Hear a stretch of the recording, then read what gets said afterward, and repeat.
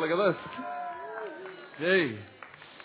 And I just had 2 weeks in India with John and Yvonne Walton, who are a fabulous couple and fabulous people as individuals and as a couple, and just had a whale of a time. Anyone been to India here? Few people. Just another planet, really. I thought I'd left planet New Zealand and landed on planet India and thought, my goodness, this is just so outside of anything I'd actually seen. I mean, I've been to Cambodia, I've been to Manila, but it's just another level of everything. It's another level of people, it's another level of busyness, it's another level of pollution, it's another level of poverty, and it's another level of temperature. Man, it is warm around this time of the year. I think we hit about 38 degrees as an average, 40, 42, 45, with a humidity of 100%. And when you go into their meetings and you have to preach in trousers, and I only took shoes with me and light shirts, it's pretty hot when you have one fan going in a hall.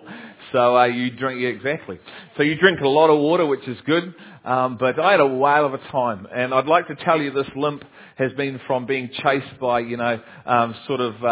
heavy-duty Muslims or something when I preached the gospel in the cities. But no, it wasn't. It's just my dodgy knee that's playing up.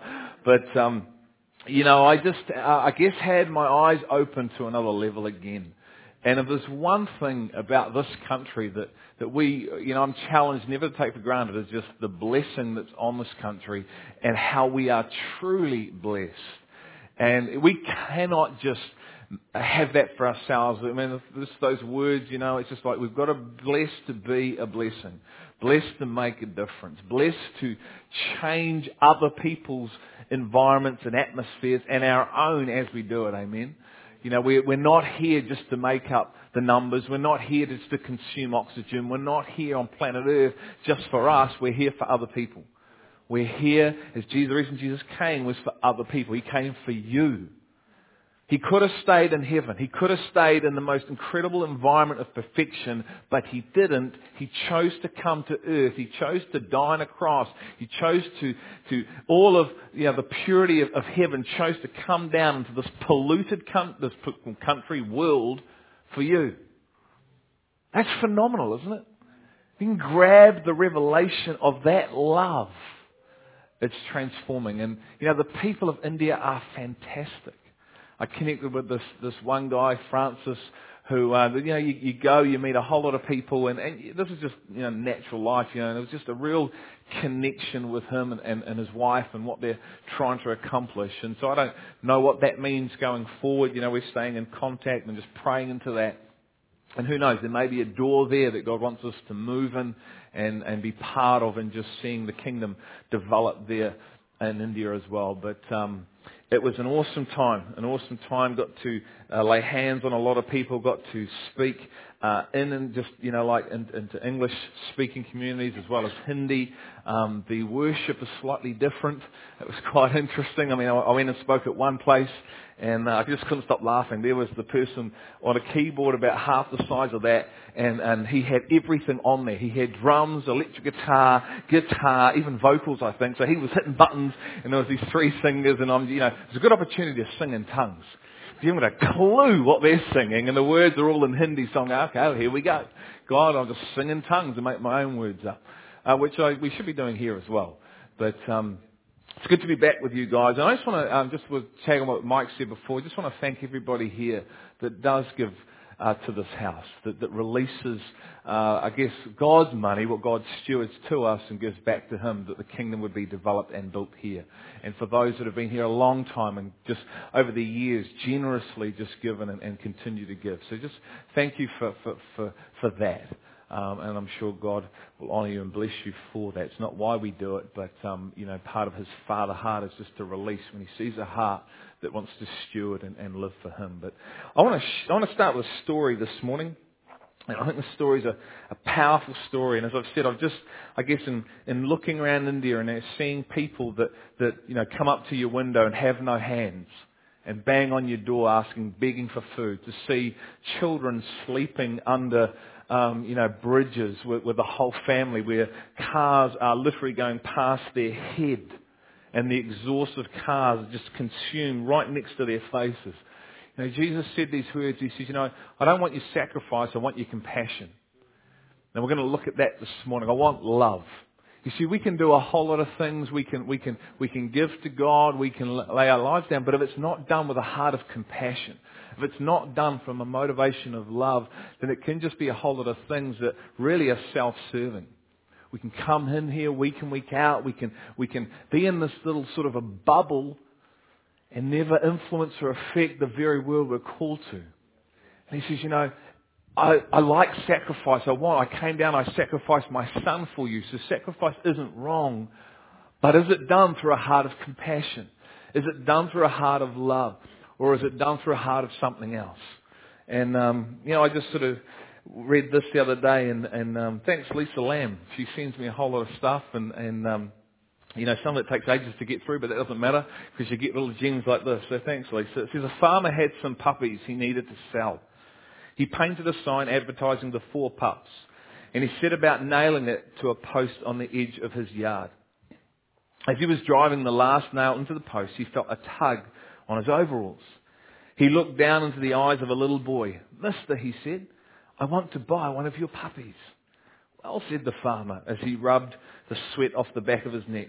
These puppies come from fine parents and cost a good deal of money. The boy dropped his head for a moment and reaching deep into his pocket, he pulled out a handful of change and held it up to the farmer. I've got 39 cents. Is that enough to take a look? Sure, said the farmer. And with that he let out a whistle. Here, Dolly, he called.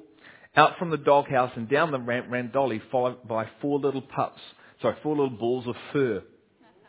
The little boy pressed his face against the chain link fence. His eyes danced with delight. As the dogs made their way to the fence, the little boy noticed something else stirring inside the doghouse. Slowly, another little ball appeared, this one noticeably smaller. Down the ramp it slid, then in a somewhat awkward manner, the little pup began hobbling toward the others, doing its best to catch up. I want that one, the little boy said, pointing to the runt. The farmer knelt down at the boy's side and said, Son, you don't want that puppy. He will never be able to run and play with you like these other dogs will. With that, the little boy stepped back from the fence, reached down and began rolling up one leg of his trousers. In doing so, he revealed a steel brace running down both sides of his legs, attaching itself to a specially made shoe. Looking back up at the farmer, he said, You see, sir, I don't run too well myself, and he will need someone who understands. Isn't that cool? With tears in his eyes, the farmer reached down and picked up the little pup. Holding it carefully, he handed it to the little boy. How much? Asked the little boy. No charge, asked the farmer. There's no charge for love. No charge for love. Lord, I just pray today that as I bring forth what you've put on my heart, I pray, Lord, that we would be wrecked with love.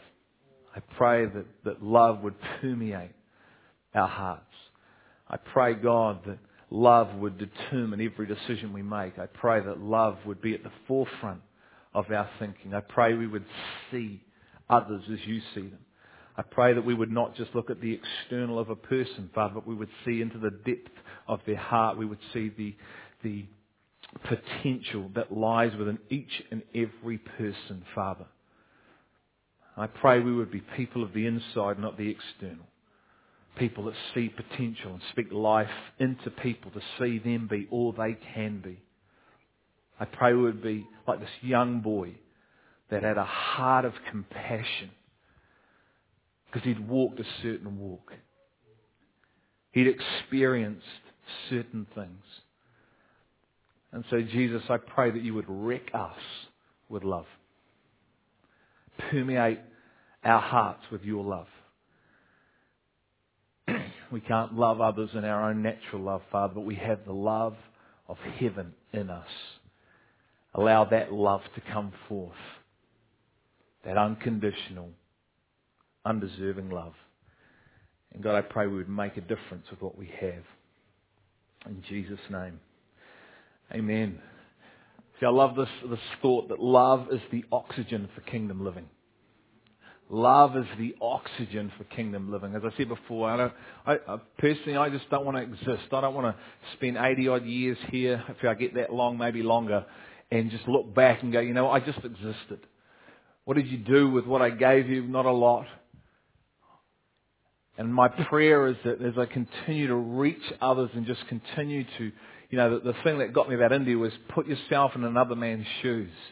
There was this incredible young man of 30 that had been brought up in the slums of India. He was from a tribe, I think, called Pajaras. And there was just thousands upon thousands of these people. They can't read, they can't write. They don't value education because education doesn't bring money, and they're so poor. And he took us to this work that he's doing in his heart. He's from these people. He got saved at the age of 16, and his whole life is committed to these people to see kingdom explode where they are. He travels phenomenal distances. He's just on the go through the power of God, just all over Mumbai, the Sydney. He took us to these slums. 80,000 people in an area of 3 kilometres. That's about the size of Palmerston North in just this minimal little area, and the stench is disgusting. And you walk through this place, and it's like a labyrinth, and you know, my shoulders are almost touching both the sides of the walls and houses, and there's just little holes where people live. And we went into one place where they have some meetings, and I'm not kidding you, it's about 6 foot by 6 foot, and it's 15 children live there. And this young man has laid his life down. He's married with 2 children. His whole family are dedicated to bringing life into this environment because of love. Because of love he discovered.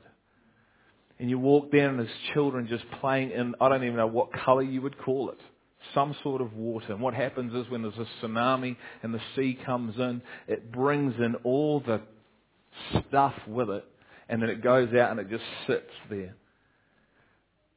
And there's kids with sores and scabs, and there's these dogs that look like, I don't know what they look like, they don't look like dogs that we have here. And I said to this young man, I said, why do you do this? He said, because of love. Because Jesus came, took me from where I was, and he's educated himself. But love was the motivating factor. Not so much sacrifice. Is he sacrificing his life? You bet he is. Is he laying it down? You bet he is. Jesus came and sacrificed himself for us. But his motivation's compassion. It's not insecurity. It's not because it's what you're supposed to do. It's not because someone told me I have to do this. It's not because what we do as Christians. His motivation is compassion. It's love. And love is the oxygen for kingdom living. I want you to come with me to Matthew 9, verses 9 to 13.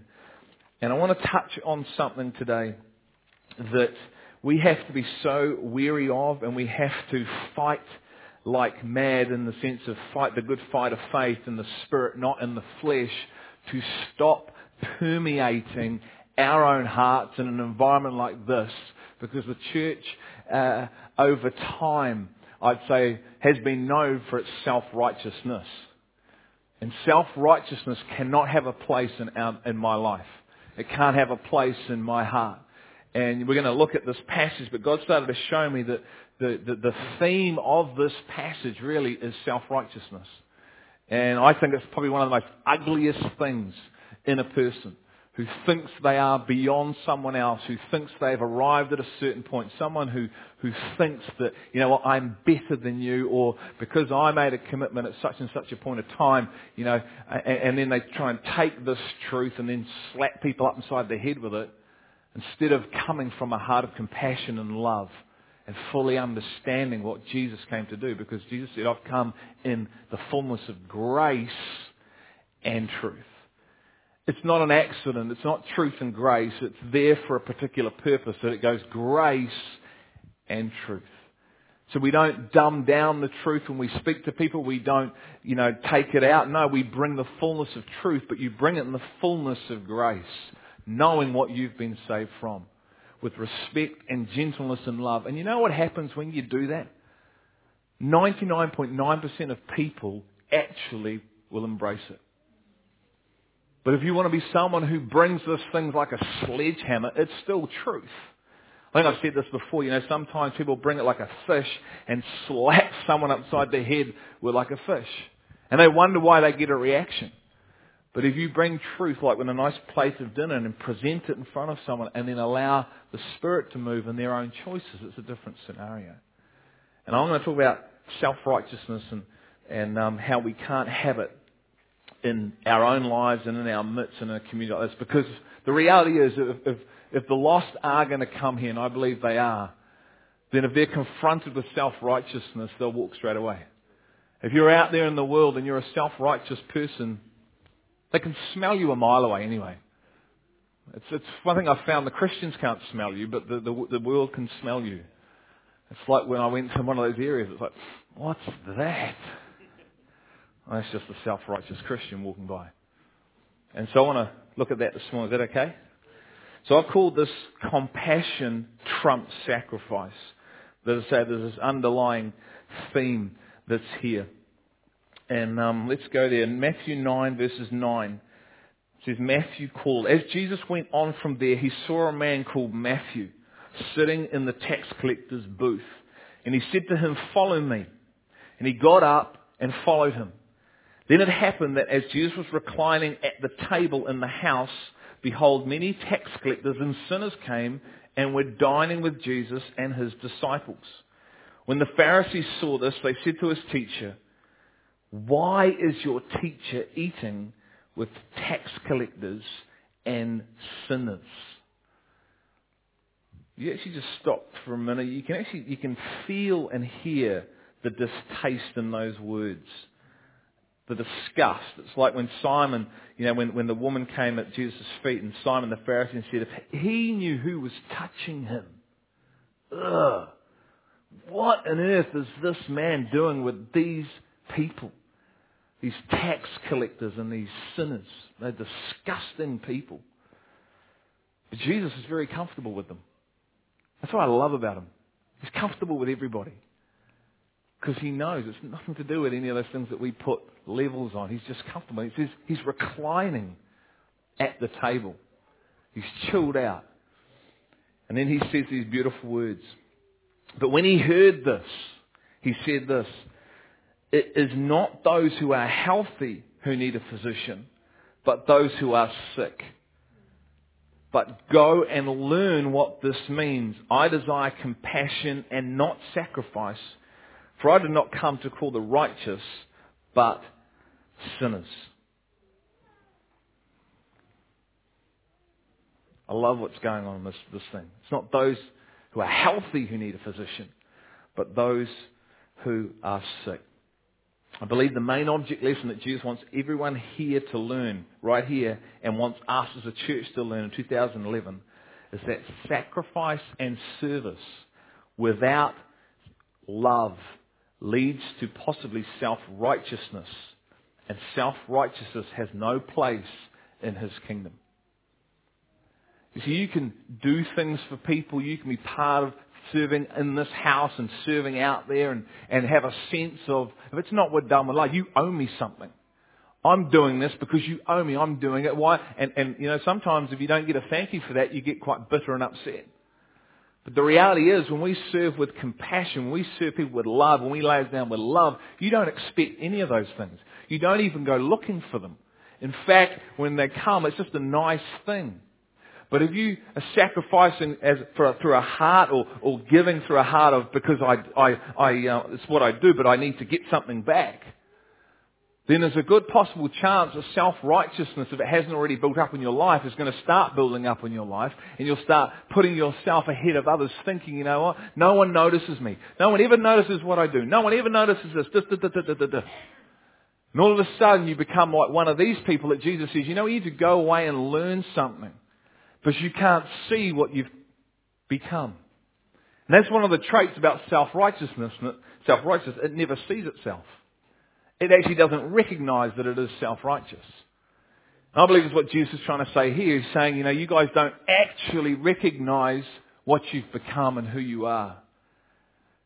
Because I imagine they're thinking, going, what's he talking about? I'm not sick.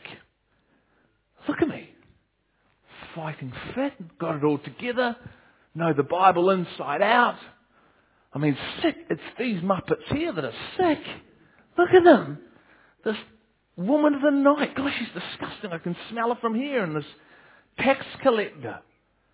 Gee, they were the lowest of the low. They're not today, are they, Mike? Honoured people. Thank you for the inland revenue.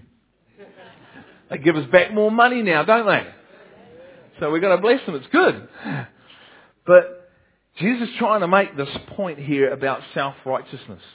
You see, he could detect their self-righteousness by what they said. See, the way you speak has a certain tone to it. The language that we use of self-righteousness, God will hear it. Others will actually hear it. And he hears it here by these words, "Why is your teacher eating with tax collectors and sinners?" I love Luke. In Luke it says that they grumbled. And I'm going to read you just 1 Timothy 1 verse 5. I think these words are beautiful. It says this: "But the goal of our instruction is love, from a pure heart and a good conscience and a sincere faith." But these men grumbled. And Jesus says to them, you need to go away and discover a truth. You need to learn something through a process of revelation. That there's something in your heart that's not quite matching up. There's something in your heart that is different from why I came. Because you can't quite see these people as I see them. I'm very comfortable in their environment. I'm very comfortable hanging around them. And we need to be too. Because he sees our attitudes and he sees our judgments of our own heart towards others. Who maybe we don't feel quite match up to our standard or maybe God's standard in one way or another. See, self-righteousness always has a tendency to focus its attention on the external of a person and never the hidden potential that lies untapped in a person. You know, I imagine these people asking this question, what on earth is Jesus doing at Matthew's house? Instead of asking, why is he at Matthew's house? What's happening at Matthew's house that's not happening here? And what's interesting, at the start of verse 9, it says that Jesus sees Matthew. See, Jesus sees things that we don't see. He sees people that we don't see. Matthew was a tax collector. Matthew was, in the day, pretty much a scumbag. And he's there at his table and he's probably adding up his money going, whoa, how many people am I going to rip off today? And I'm going to make this beautiful killing. And if I do this and do that, you know, there's so much corruption in India, it's not funny. You bargain with the police to get off fines. And I imagine Matthew's a bit like this. He's probably bargaining with people and he's taking bits from here and but Jesus sees him. I think I would have walked straight past him and thought, scumbag. But Jesus doesn't. He stops. Because why? Because he doesn't look at the external of a person. He looks at the potential of a person. And he sees something in Matthew that grabs his attention. Man, the man was invited to be part of the Super 12. Not the Super 14, but the Super 12. But he was a tax collector one day. In a moment of time, his life is about to change. His life is about to change because the Christ Jesus sees something in him because he has compassion in his heart, love. And says, this man will be a mighty man who will one day write a book about me and my truth. And so instead of asking, what on earth is he doing there? They should have asked, why is he there? What's about to unfold in this house? So a couple of questions for us today. Do we focus on the external of a person, what we can see and make a judgment call on? Do we focus on that more than the untapped potential on the inside, which is unseen? And do we see the people that Jesus sees, and do we have compassion for them? Are we motivated, even compassion for the person beside you?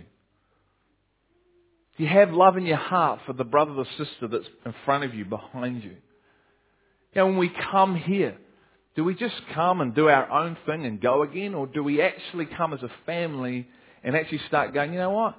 I'm stirred to go say hi to this person over here. I'm stirred. I wonder what's going on in their world. I wonder if there's something that I have or what I've been through that can help this person. But we never know because we don't see them through the eyes of Christ. And so we never choose to engage in someone else's world. And it's mainly because self is dominating our inside. Because, that might cost me something, that might be time, but compassion, love is motivated to engage in others. Compassion and love is motivated to see beyond the external and come and bring wholeness. And as a family, if we are going to be the light of the world as individuals and as a community, this is the sort of shift or maybe just a greater sense of walking into that we need to discover, I believe, as a family. And I need to model that myself. And what is so sad, I think, about these religious men, because, on one aspect, we can knock these religious men, but they were actually quite amazing. They were incredible. They were sold out for God. They were blinded, but their passion for God, their discipline, their desire for Him was quite an incredible thing. Their reading of the Word, their studying of the Word, their keeping the commandments and the ceremonies and the traditions and being devoted to living out the letter of the law was quite an amazing thing. And the Bible says that Jesus came to complete the law. So we are to be just as passionate, just as devoted to the things that these men were. But obviously we need to realize it and have sight that through the Spirit it illuminates a whole. And these guys missed this. But see, what they failed to grasp, I believe because of their own self-righteousness, is that you can do all these things and be technically correct. But if we don't have love and compassion as a first place priority in our hearts, which is people, and reaching out to people, then all these sacrifices, all this time spent with Him can just be pointless. It can just be a waste of time because the heart in which it's done, it becomes more of a judgmental thing to think, I'm better than you. And I look down on you as opposed to I'm coming to engage with you. So there's nothing wrong with all those things I've mentioned, but if it's not motivated through a heart of love and compassion, and Jesus came to us. He didn't stand back and go, you've got to come up to me. Because the Bible says none of us make that mark, doesn't it? He came to. He sought. He went towards. He placed Himself in those environments. Because there was no self-righteousness in Him at all. But in these men, there was plenty. And verse 12, I'm just going to read that again, verse 12, 13. It says, it is not those who are healthy who need a physician, but those who are sick. But go and learn what this means. I desire compassion and not sacrifice. I love the words of Christ when He's on the cross, when they've just beaten Him, whipped Him, and He is nailed. He doesn't say, you're dead when I get off this thing. He doesn't say that, does He? He doesn't say, you wait till, if you actually maybe get anywhere near heaven, maybe I might kick you out. No, He says, Father, forgive. That's so powerful. And when Mary and John are at the foot of the cross and they're looking up to Him, and they're weeping and they're mourning, I'm astounded, and I've shared this before, I think, but where He is looking. Because He's not looking up to heaven. He's looking back down at the people that just killed Him. Why? Because of compassion and love. I probably would have been looking up to the Father going, get me out of this mess. But He's looking down going, Father, forgive these men for what they have done, because they do not know what they have done. Because there's not an ounce of vengeance in His heart. There is not an ounce of justice in His heart. There's just pure, unadulterated love and compassion. And it transforms people. And in fact, one of the centurions said, surely this man was the Son of God. through the words he spoke. You see, when you speak, there is love attached to your words. And when we speak the word of God, transformation can happen in a heartbeat in someone's life when it's shared with love and compassion. Not out of a sense of duty or I've got to do this or I've got to share the gospel because Greg told me to. No, I want to because I'm stirred. And when I share it like that, people can see it.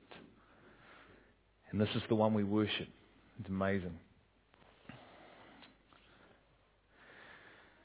The tragedy about self-righteousness is that it can actually believe and think it's doing God a favour. Have you ever met people that think they need to stick up for God? You ever met people that become Christians and they just sort of start to think, you know what? They've sort of forgotten where they've come from. They forget the grace that God has bestowed on them. And all of a sudden they come from this environment into another environment. And they start wielding their sword, but not in a good way, but in a damaging way.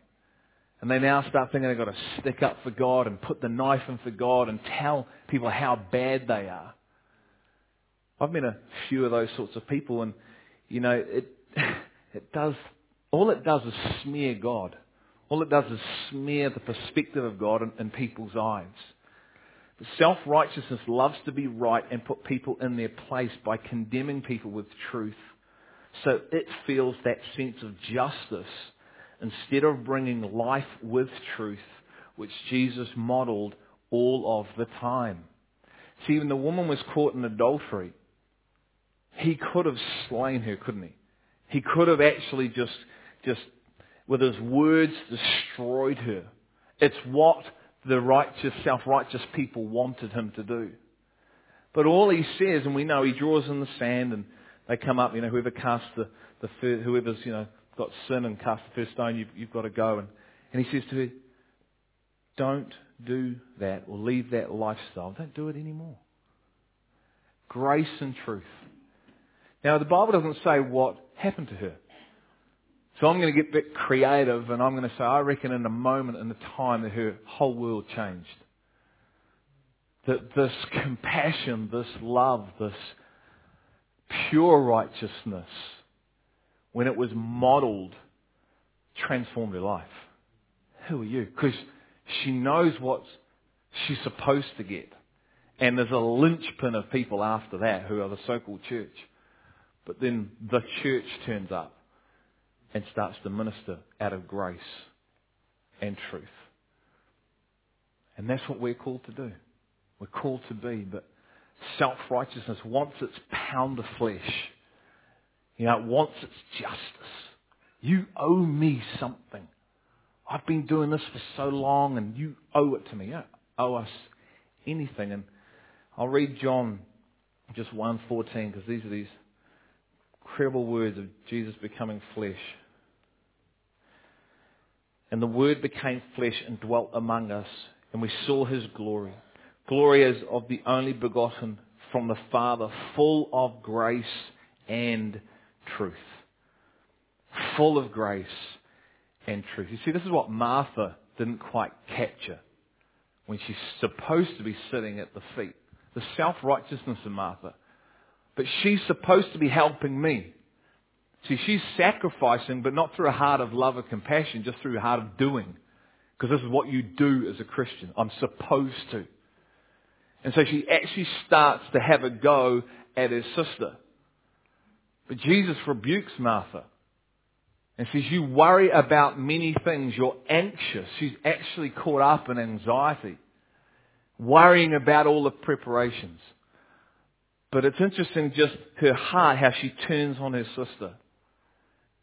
Why aren't you helping? We should be doing this. No. And Jesus alludes to that. See, self-righteousness doesn't have the revelation of grace. It might know it in its head, but it doesn't know it in its heart. The cross is a powerful thing. And when Jesus said, it is finished. It is finished. And the grace that we need to capture through the revelation of that is another thing. Self-righteousness always fails to realize that no matter how good it thinks it is, it always falls short itself of God's standard. There is no class system in the kingdom, and there is no place for self-righteousness in His kingdom. Where's the kingdom? Our hearts. There is no place for self-righteousness in our hearts as followers of Jesus, as individuals, and I've said as a community. Because it's only by the grace of God, God's unmerited favour towards us, that makes any of us worthy. Amen? To even do what any of us do, even to be just part of His family. None of us are worthy of that on our own merit. By His grace. And you know what really gets my goat are people who, like with the Christchurch earthquake, and some of the comments about this is God's wrath on this city and this nation because of homosexuality, this. And so the focus all becomes about the world and the wrath of God on the world because of the way certain people choose to live their lives. And Christians, get on this bandwagon, get on the websites and pump all this stuff up. But what I find interesting is the Bible always says, look at your own. Grab a mirror and bring a mirror up to your own face. Don't judge anyone else. Now, I believe God allows things to happen. I don't believe God causes things to happen like that. And it's certainly not because of someone choosing to live a lifestyle of X, Y, and Z. But my Bible says that the church needs to look at itself. If the church would actually repent, if the church would come and ask for forgiveness, if the church would seek my face. Because why?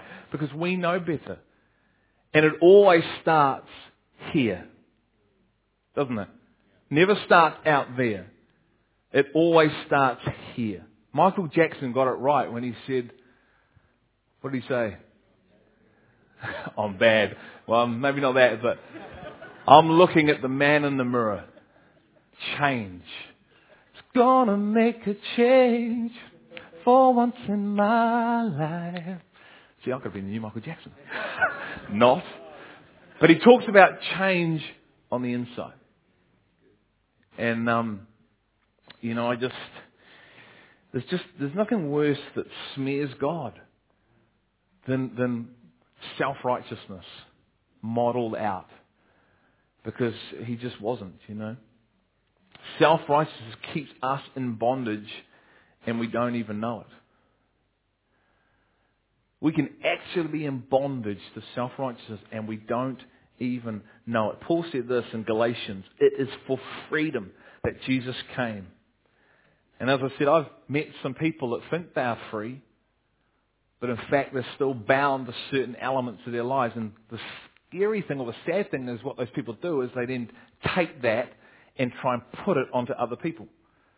And so the classic is, let's just pick one as alcohol. People that, or leaders that set up rules that say, as Christians you cannot drink, and then make that a law, and then enforce that on others, is bondage. Absolute bondage. Why? Because that person possibly or knew someone who struggled with alcohol and was from an alcoholic background or was an alcoholic themselves, and then takes that and then wants to put it on everyone else as if everyone else has got the problem. No, it was you that had the problem. The Bible doesn't say that at all. And so what happens is if people buy into this, you know what happens? They're living in a form of bondage.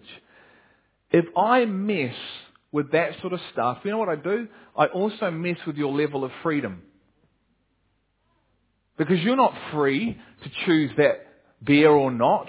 You're doing it out of guilt. You're doing it out of feeling a sense of conviction through man. And God has never ever set it up like that. The whole thing is set up on freedom of choice.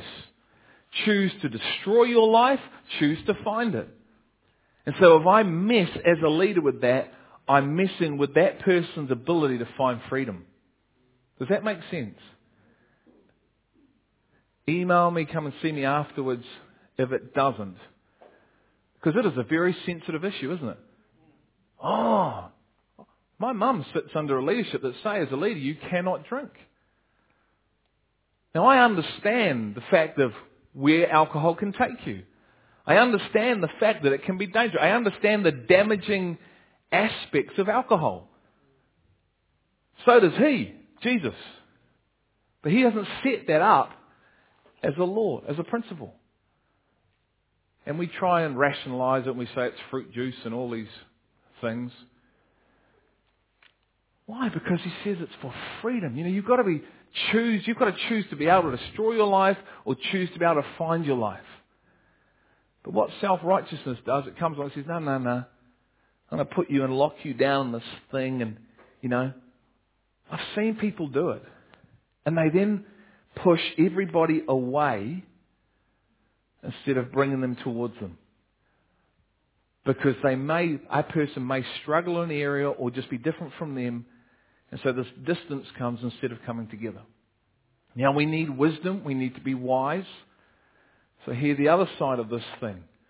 But we can't mess around with those things. Because he hasn't. He's created up on a knife edge, isn't he?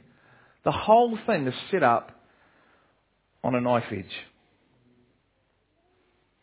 He will never ever violate your freedom of choice. He tries to influence it with grace and truth. So we cannot try and violate people's freedom of choice. But we can come and try and influence it with grace and truth.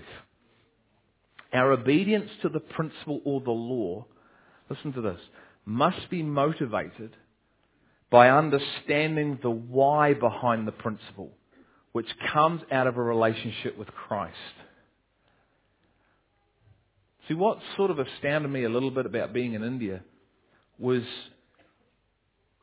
I was in a number of homes where I saw the wife treated as sort of a second-class person because of possibly Indian culture. And so the wife didn't eat with us. She prepared the meal and she would then go and sit in another room. And in one particular time, this man he was a lovely guy, but he wanted this napkin and it was about there from him. But he went, called her name, she came running, grabbed the napkin and put it on and went again. And I thought, I'd try that at home.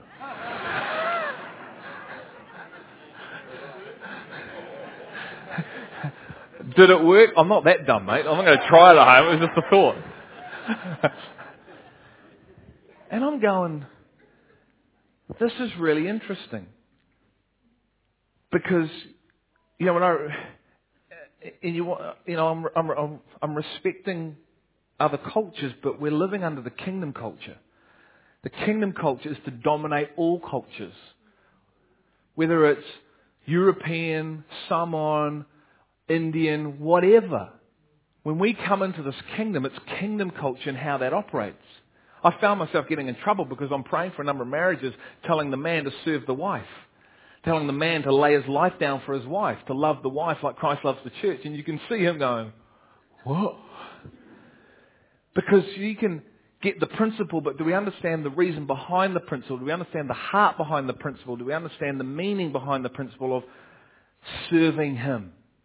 And so I was sort of a bit confused. Yvonne was quite interesting. She was sitting there trying to get the wife to sit at the table, and because she's like, this just isn't right, And we're being respectful of that culture, but we need to understand the why behind the principle. Our obedience may start from a place of discipline, but it must move to a place of desire.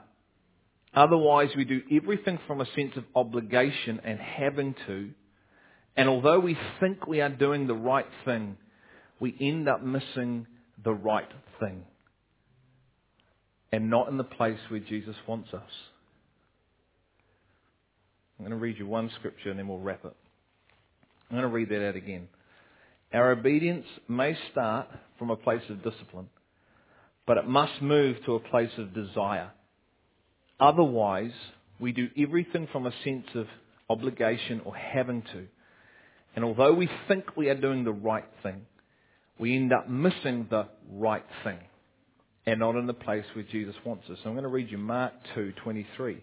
It's tied into the Sabbath. And it happened, Mark 2:23, and it happened that he was passing through the grain fields on the Sabbath. And his disciples began to make their way along while picking the heads of grain. The Pharisees were saying to him, "Look, why are they doing what is not lawful on the Sabbath?" And he said to them, "Have you never read what David did when he was in need and he and his companions became hungry? How he entered the house of God in the time of Abiathar, the high priest, and ate the consecrated bread, which is not lawful for anyone to eat except the priests. And he also gave it to those who were with him." Jesus said to them, "The Sabbath was made for man, and not man for the Sabbath. So the Son of Man is Lord even of the Sabbath."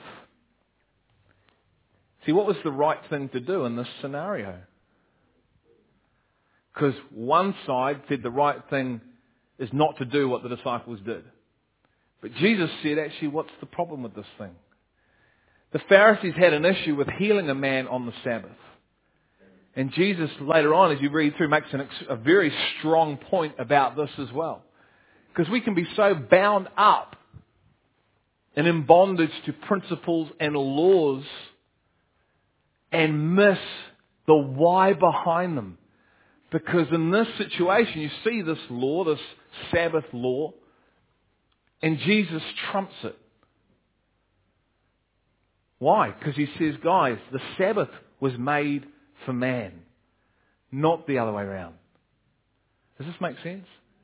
And so you can think you do the right thing, and we can think self-righteousness thinks it does the right thing, putting people in their place, and you're this, and you're that, and you're short of the mark, and you're here.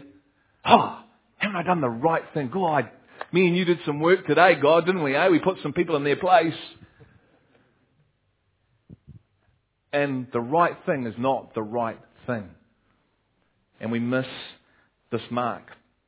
And let me read you this. Controversial US televangelist Reverend Pat Robertson has caused outrage with claims that Haiti was hit by an earthquake because of its people swore a pact to the devil. Haiti has been left devastated after yesterday's 7.0 earthquake, with hospitals and schools destroyed, and claims there could be over 100,000 people dead.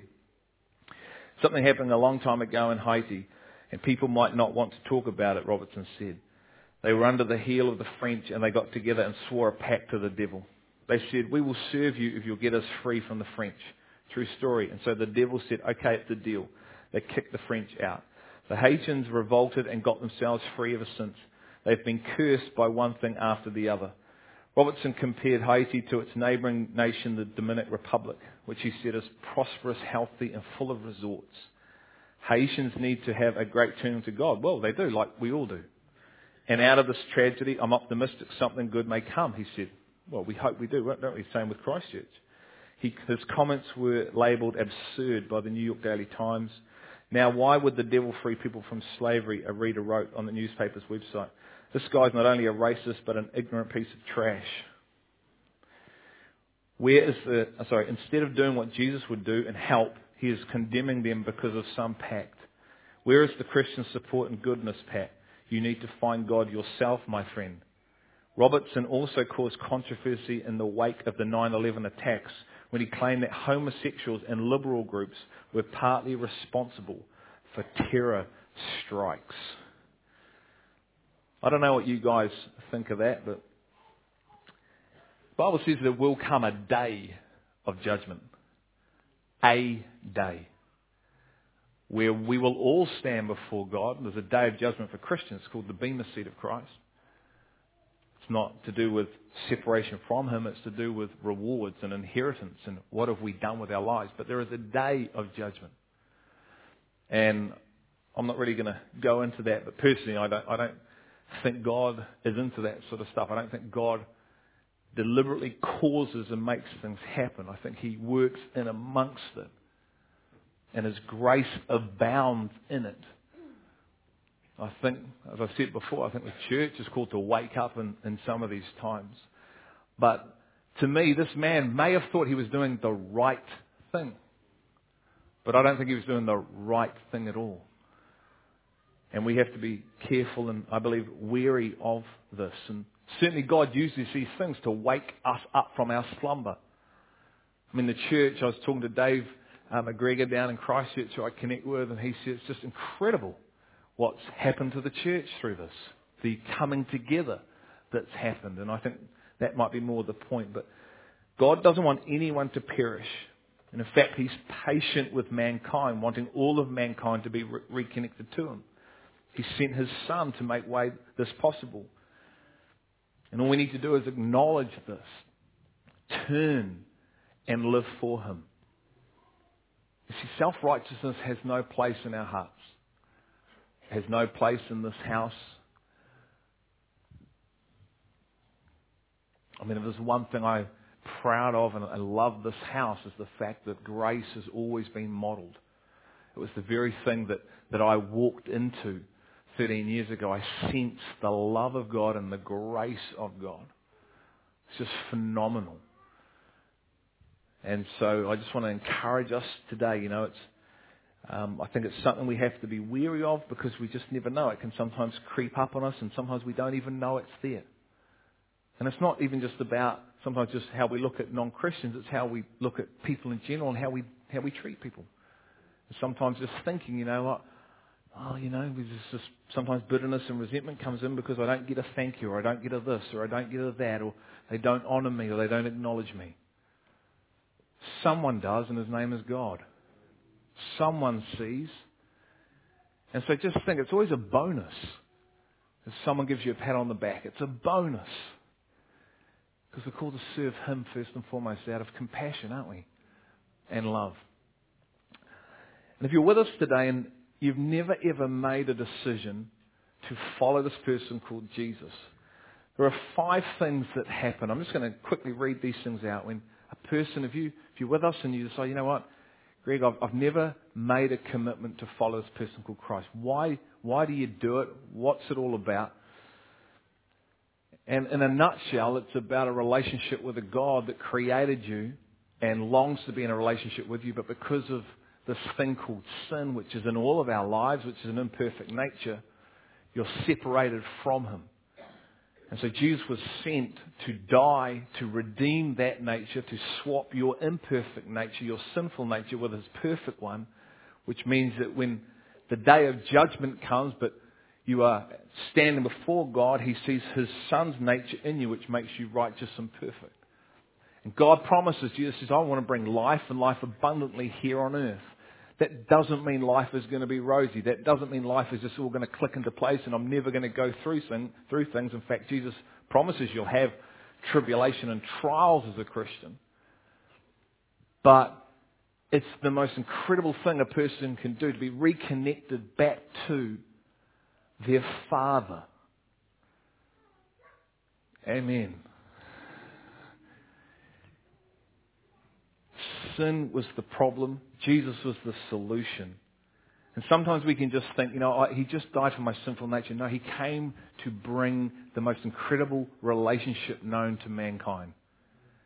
Sin was just the problem. Clear that out of the way, reconnect back up, and fullness of life comes. This is what happens. There's 5 things. We are set free from the bondage of our iniquity and sin. Iniquity being our nature that's fallen. Sin is just to miss a mark. It's just some of the things that we do. It just misses the mark. Number 2, we are delivered from the penalty of death. What an awesome thing. Jesus said, if you come to me, you'll never die. You don't die. You live forever. The Spirit lives. And we get to choose, or we get to be in a place where we live with Him. We are guaranteed an entrance to heaven. We are given a brand new spirit as a down payment and sealed with His promise. Just think of like when they seal the hide of a cow. You're sealed with a new spirit and a seal with a promise, and we are given His love, His wisdom and His power in our hearts to live an abundant life here on earth. Not just to one day get your ticket and go to a place called heaven, but to have an impact here on earth before that day. So if you're with us today, and you go, Greg, I'm ready to accept those things. This is what I'm going to receive. I accept Him as my Lord and Saviour. The Bible says if you confess it with your mouth and believe in your heart, then you are reconnected. You are now a child of His. And so to anyone here, just give me a wave. If you're here today and you go, that's me, I want to make that decision. I want to join his family and become his child. Anyone here? If you're thinking about it, you want to discuss it more, come up and see me afterwards, or one of the leaders, or Mike, or someone you've seen here, thinking, I'm not ready yet, but I want to talk, then come see that. But this is really the main point today, is to leave you with this: self-righteousness has no place in the kingdom of God. Self-righteousness has no place in our hearts. Father, I thank you, Lord. I thank you for these great people. And Lord, as we continue to live from a place of love and compassion and serve from that element, Lord, help us to not be tripped up. Help us to not be deceived by the enemy that will try and take us down that pathway of self-righteousness, but help us to just continue to maintain that sense of humility and grace and humbleness, but knowing our authority, knowing our identity in you, and to be people that bring grace and truth to a world that so desperately need it, Father, as Mike just shared before. So, Father, I pray and I thank you for each person here that's part of this community and the amazing other church communities in this city and this nation. And, Lord, I just pray as we continue to build your kingdom, Lord, that you just empower us to do that. In Jesus' name. Amen. Well, I think we'll call it a day there, eh? We don't need a song. Just be stirred. I hope you've been stirred today. And come out tonight. Clay's going to be speaking. It's good to be back. Have a great day.